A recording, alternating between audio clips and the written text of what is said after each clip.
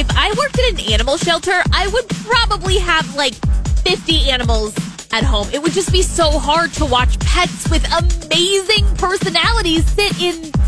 basically a jail cell day in and day out. So I know the workers at the SPCA shelter in Pennsylvania had to be overcome with absolute joy when for the very first time in their 47 years of operations,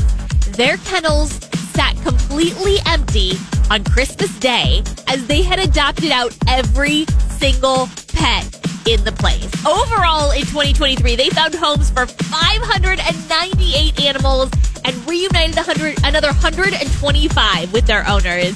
This amazing feat is not only great for the animals that they placed in their new homes, but now because they have all this space, the shelter has the capacity to help other shelters that are overcrowded